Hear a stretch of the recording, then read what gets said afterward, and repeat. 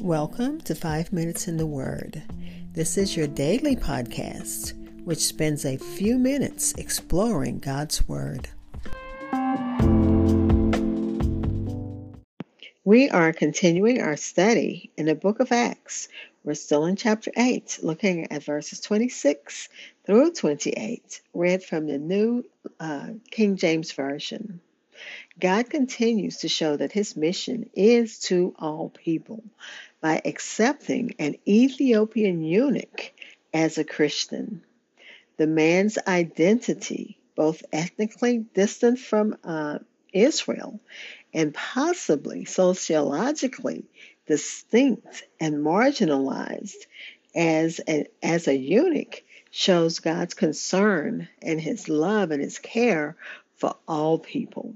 So let's listen to Acts chapter 8, verses 26 through 28 in the New King James Version. Now an angel of the Lord spoke to Philip, saying, "Arise, and go toward the south along the road which goes down from Jerusalem to Gaza. This is desert." So he arose and went, and behold, a man of Ethiopia, a eunuch of great authority under Candace, the queen of the Ethiopians, who had charge of all her treasury and had come to Jerusalem to worship, was returning. Again, Acts chapter 8, verses 26 through 28, read from the New King James Version. I'll be back to share insights and close with prayer. Hi, this is Hope Scott. I am your host of 5 Minutes in the Word, a daily podcast which spends a few minutes exploring God's Word.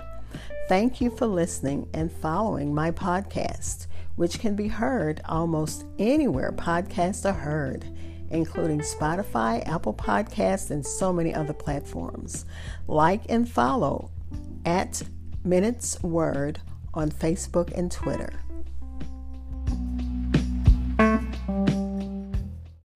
Again, that was Acts chapter 8, verses 26 through 28 from the New King James Version.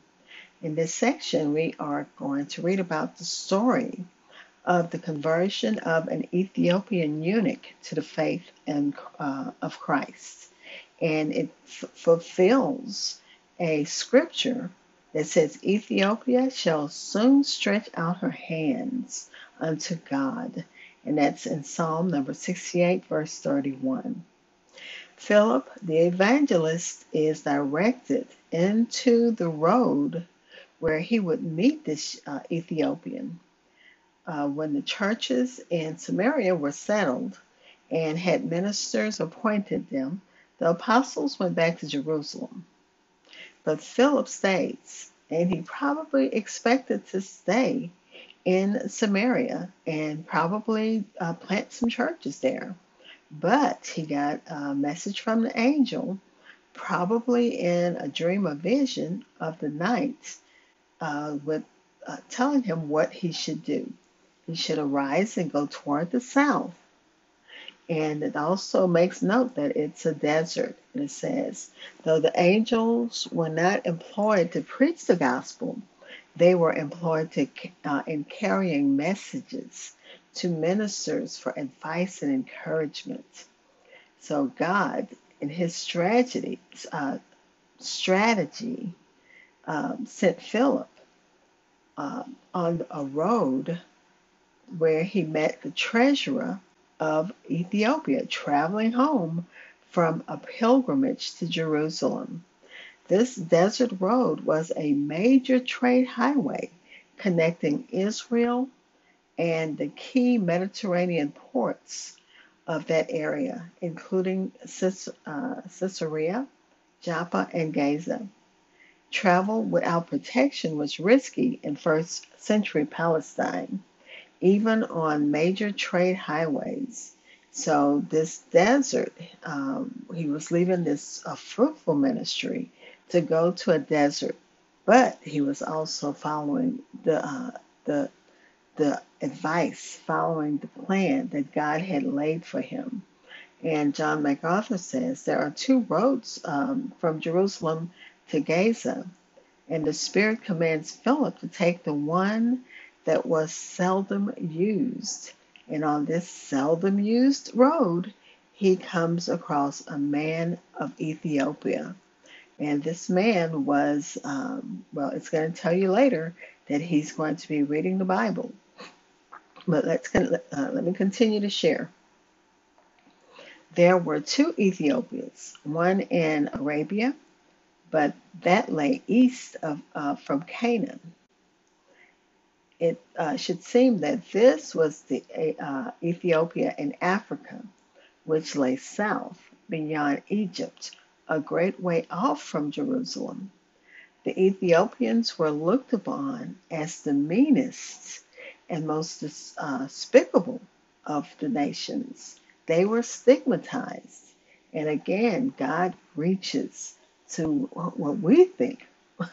We might think are the worst of the worst, as we read about and share what the Voice of the Martyrs say, and pray for those who are going to the utmost parts of the earth to share the word, even to those who are the meanest and most despicable of the nations. And that's how the nations felt about Ethiopia and about the people in that area. But God's grace reaches all. It says that the gospel is sent to them, and divine grace looks upon them, though they are black. This Ethiopia is much larger, or was much larger than modern day Ethiopia, was a land where the Queen of Sheba came from, who saw the glory of Solomon's kingdom and professed faith in God and the God of Israel. It's possible that pieces of the Jewish faith were passed on through the centuries to men like the servant of this queen, because he had come to Jerusalem to worship and he was on his way home. And on that desert road, Philip encounters him, and he's able to share the gospel with him. God is doing what he had told his disciples to do, to preach the gospel to all people, and that's what they're doing. And Candace is a title of female royalty in Ethiopia. So it wasn't a name, it's a title. Let's pray.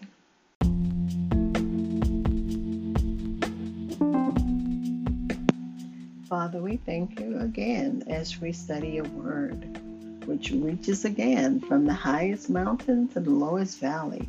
It reaches from the most wealthy, because it says that this Ethiopian was probably a very successful man, because he had a scroll, which was not something that was easy to come by, and it cost lots of money.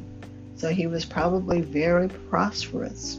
But you can reach not just to the richest of the world, but also the poorest of the world, as we share from the Voice of the Martyrs how your word is spread. And we're praying because we're looking at this eunuch from Ethiopia. We're praying for Christians as they spread the gospel in Ethiopia. And we pray, Father, for those who are persecuted in that land. We pray for the unrest that is in that land. We pray for the Christians who are persecuted in that land. We're praying, Father, because it says believers in the south and east face persecution, especially those who leave Islam to follow Christ. And Father, as this eunuch learned of you and wanted to learn more of you, let the people in Ethiopia have that hunger, just as that eunuch did. And God, we're praying for those who need you in a special way.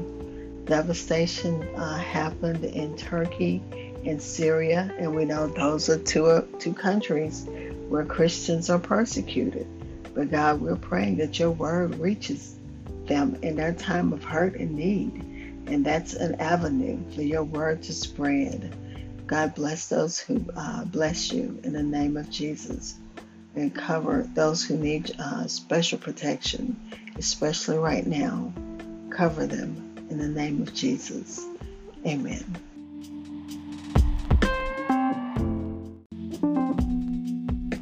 Thank you for spending time in God's Word with me. Be blessed.